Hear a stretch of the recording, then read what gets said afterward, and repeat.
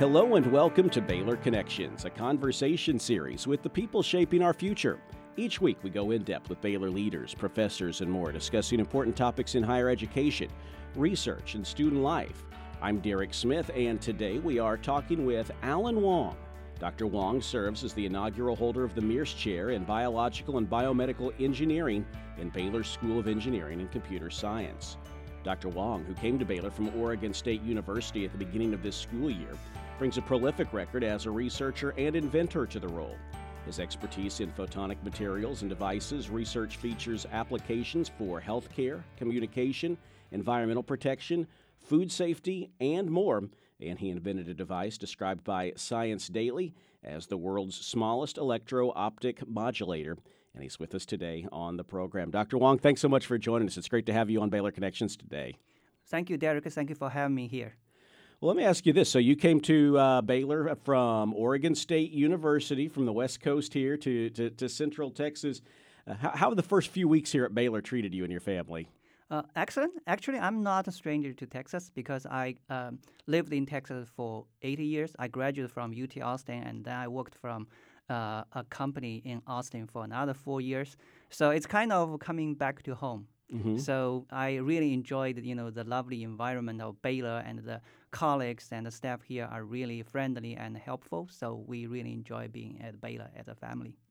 What have you enjoyed most about being back here in Texas? Are there any specific Texan things that you're able to reconnect with? Oh, yeah. There's a lot of things I enjoy in Texas, like the barbecue food and the church life here. So which really, I really enjoyed the time so far. Yeah. That's great. And you've got your family. How is the move? How old are your kids, and how has that been for them? Oh, it's a good move, and we actually ended up living in Edgefield, which is only a few minutes of walk from here.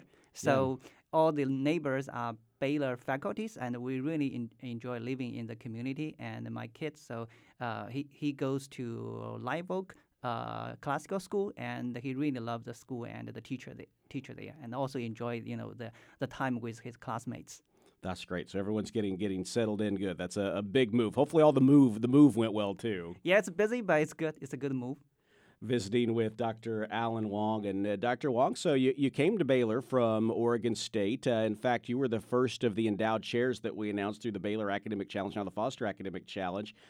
Let me ask you, just start right in. Was it a hard decision? Was it an easy decision? A little bit of both? What was the decision like to leave Oregon State and come here?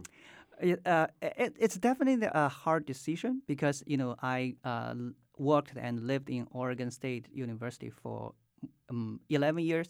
I have a lot of, good friends and colleagues there, and I developed a collaboration of research in the past 11 years, and which means moving to Texas. So I have to leave those things behind, or at least, the collaboration become more difficult with the colleagues at Oregon State University. But I do also, very looking forward to the career at Baylor. Baylor is a very unique Christian university. Probably it's the only R1 Christian university. So it's a unique thing that you can combine your research with your Christian faith, which is very attractive to me, and I'm really looking forward to that. Was that the biggest factor for you? Yeah, that's one of the biggest factors. Yeah. Visiting with Dr. Alan Wang. And Dr. Wang, you received one of the endowed chair positions, as we mentioned, the Mearse Chair in Biological and Biomedical Engineering. So let me ask you first, talking about endowed chairs in general, not this specific one, but in general, for people outside of higher ed, how can people understand why a position like that is so attractive? Yes, I think the endowed chair position represent the focus of the research of the university. So basically, the university have a vision to develop the research direction in a certain field, and they hire the endowed chair position in this field. So for the people outside of higher education, so it means that if you have your children, attending Baylor, so your children will have the opportunity to take the class in those focused areas. And also, if your children are interested in research, he will have the opportunity to work with a professor, especially the endowed chair professors, to start their research career. Mm-hmm. So I think that's really, really important for the university, for the parents of the students to, to define their future research paths. And with that endowed chair position, leadership-wise, we talk about biological, biomedical engineering. I know that's an area that we're growing. How does that provide opportunities for you to shape and partner and grow things? Yes. So, my research is focused on photonic material and devices, but also with a lot of application in biomedical engineering, biological engineering. So, this create, the research of interdiscipline collaboration with faculty currently at Baylor. So I see a lot of collaboration with faculty in School of Engineering and Computer Science, as well as the faculty from the College of Science in physics or in the chemistry department. So I think this is really, really important opportunity for me as well. To further develop my research through the collaboration with the faculty at Baylor. Visiting with Dr. Alan Wang, and the answer may well be the same, but I'll ask specifically this Mearse Chair position. As you learned about it, what stood out? And then, did you have to investigate Baylor a little bit? What did that look like for you as you learned about it, and we're trying to figure out the factors, beyond the fact that Baylor is an R1 Christian research university? What factors did you have to investigate to make sure it was all the position in Baylor were right for you? Yeah, I think this is a. This is a way I feel it's a large leap for me to take this position, because I was not aware of this position when it was published. I was actually approached by my previous PhD advisor, as well as my previous colleague who is now at the Baylor faculty. So they encouraged me to apply for this position, and after very careful consideration, I think and also praying with my family, I feel that this is the opportunity that the Lord may give me to for the future career of me, which I can combine my Christian faith with my future career. So this is something I feel that's the Lord's lead.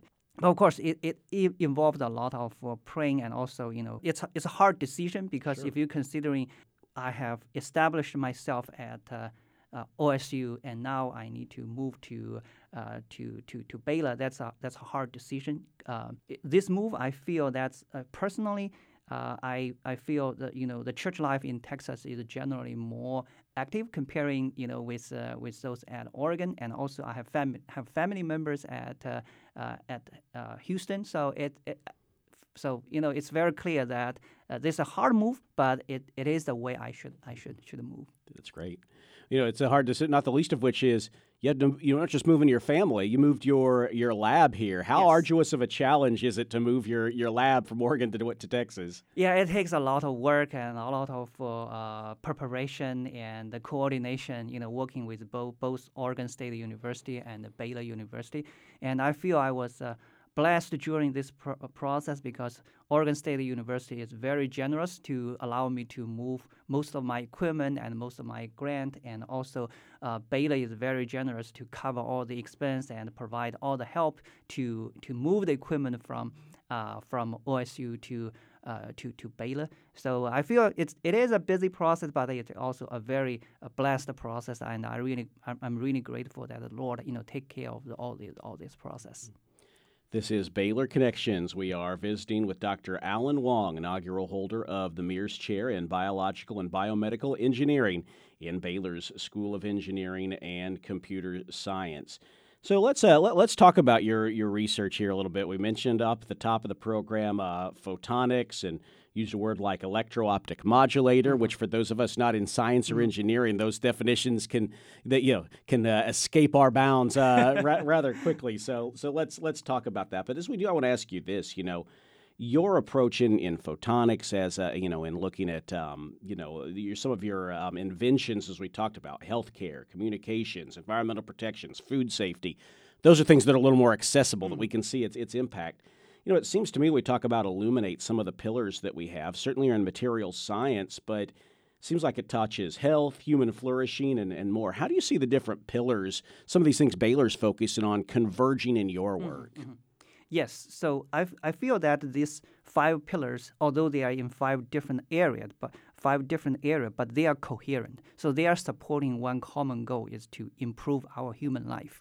So as you see, for my research and particularly for myself, I'm trained in photonic material and devices. I have been working in this field since I was a graduate student.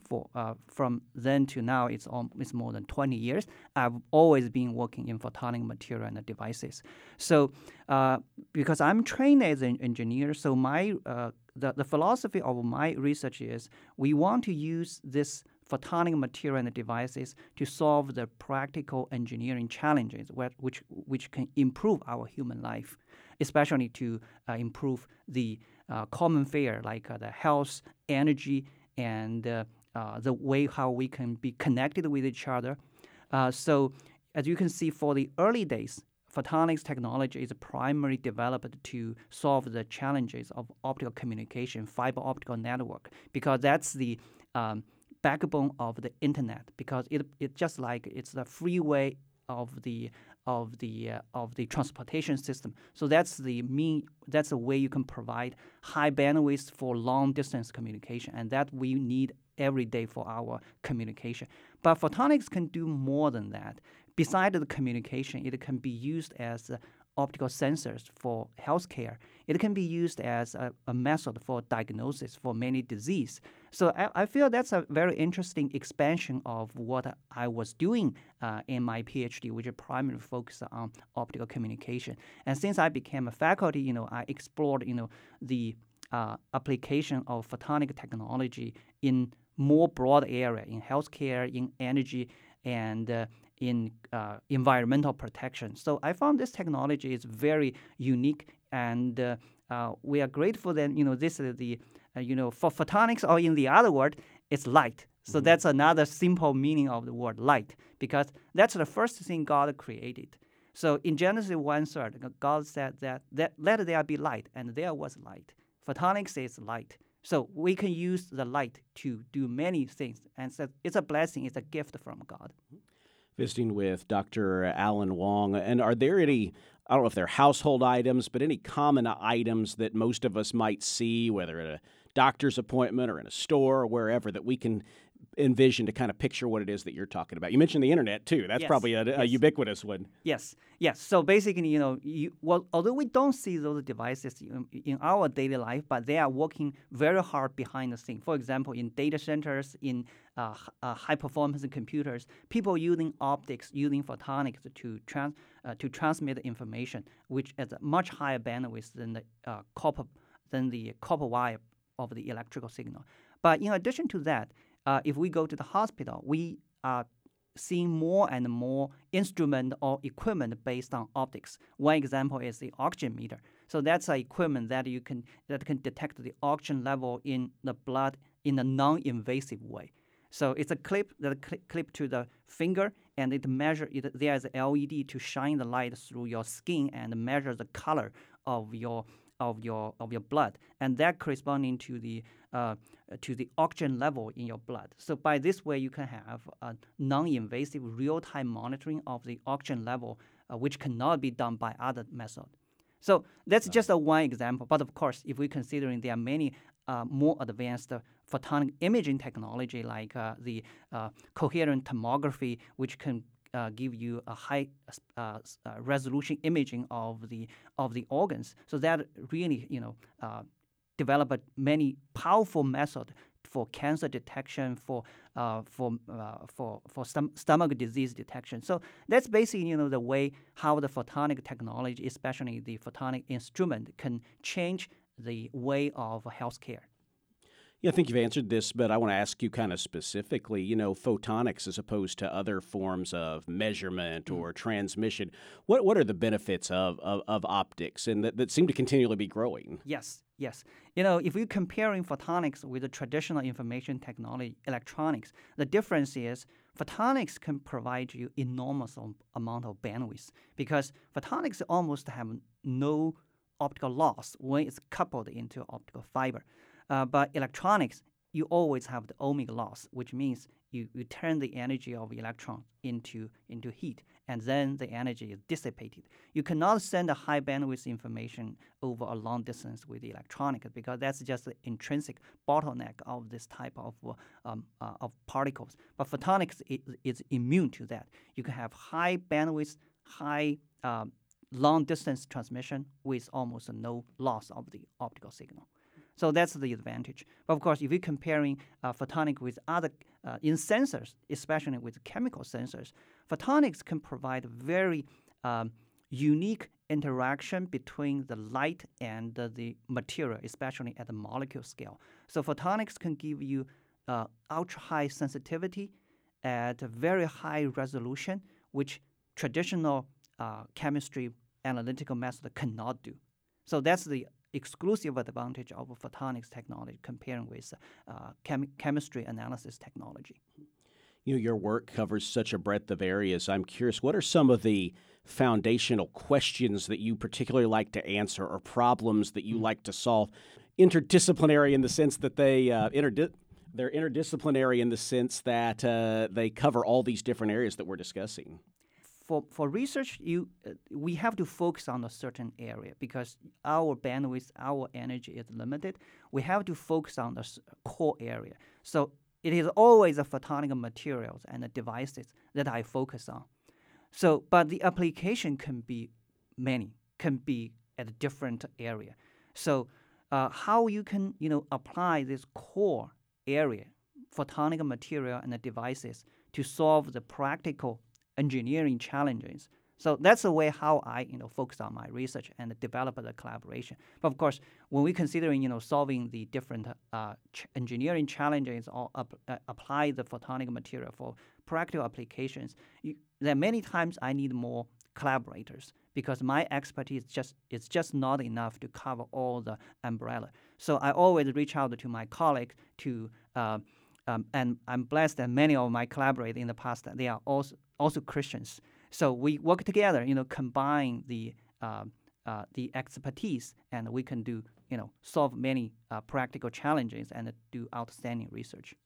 Visiting with Dr. Alan Wang, and Dr. Wang, one of the fruits of those types of efforts, mentioned at the top of the show that you have numerous inventions, one of which Science Daily called the world's smallest electro-optic modulator. So, if we were if we were one of your freshman students, how would you tell us what that is and why it's unique? Yes. So first, I need to explain what is electro-optical modulator. Mm-hmm. So as I mentioned, photonics technology is widely used in high bandwidth communication. But if you're considering our current IT system, the computation is mostly done in electronics, and the communication is preferred in optics. So it requires a conversion of the electronic signal into photonic signal. And electro-optical modulator is a device that converts the electronic signal into optical signal. So this is a very key device played in our current data centers, in high-performance computers, and in internet. But how can you make this device work more efficient, especially how you can reduce the energy consumption of these devices? So that's the research goal of the world's smallest electro-optical modulator. So if we consider, the IT industry, it has been governed by Moore's law for several decades. So Moore's law said that for every 18 months, the size of the transistor will shrink by a factor of 2, and the density will increase by a factor of 2. And that's actually, completely change the landscape of the electronic industry, because that's the way how you can make the CPU faster, make the computer more powerful. But in photonics, we don't have Moore's law, because the dimension of the photonic component comparing with the transistor, the evolution is quite slow because it's limited by the diffraction of the light. But the fundamental law is the same. If you want to make the transistor more energy efficient, you make it smaller. So the same law applied here. If you want to make the electro-optical modulator, you make it smaller. So the smaller you can make it, the more energy efficient it will be. So that's a very simple design philosophy. So that's why we engaged in this research, tried our all our knowledge to make the device smaller and smaller, and then we can improve the energy efficiency. That's great. That's great. And that's, I know, one of many inventions for you. That's correct. That's right. Yeah. So there's one famous word. So there is enough room at the bottom, which means you make it smaller and smaller, you will have more and more advantage. There's more and more work to do. Mm-hmm. Visiting with Dr. Alan Wang. And Dr. Wang, as we head into the final couple of minutes on the program here, I want to go back to this, the idea of your endowed chair position. You're one of a number of faculty members who have come to Baylor in the last year from Oregon State and Alabama and Fordham and other universities, Pacific Northwest National Labs. From your standpoint, as you look at Baylor right now and what it can grow into as we do even more of these endowed chair positions, how do you see these joining together with current faculty just to elevate the university further? Yes. First, I'm grateful that I'm able to take this position. So this endowed chair position opened a few very important areas that the Baylor can grow in the future. But if you consider Baylor become R1 university this year, it is primarily the current faculty's contribution who are doing outstanding research that make this happen. So which means that the current faculties at Baylor, they are doing outstanding work, and also this created the opportunity for this new incoming endowed chairs to collaborate with existing faculties at Baylor. I see a lot of opportunity here.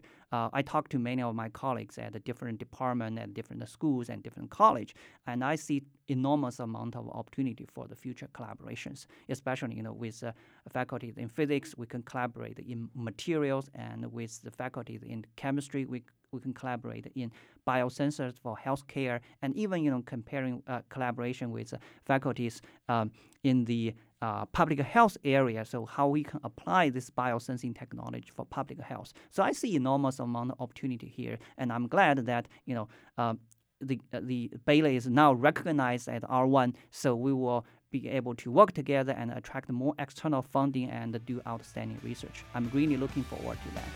Well, we're looking forward to seeing that as well, and appreciate having the chance to visit with you. Glad you're here at Baylor, and others in these chair positions like you, and excited to see what you and our faculty do in the years ahead. Thanks for joining us. Thank you. Thank you for having me here. Dr. Alan Wang, Mearse Chair in Biological and Biomedical Engineering, our guest today on Baylor Connections.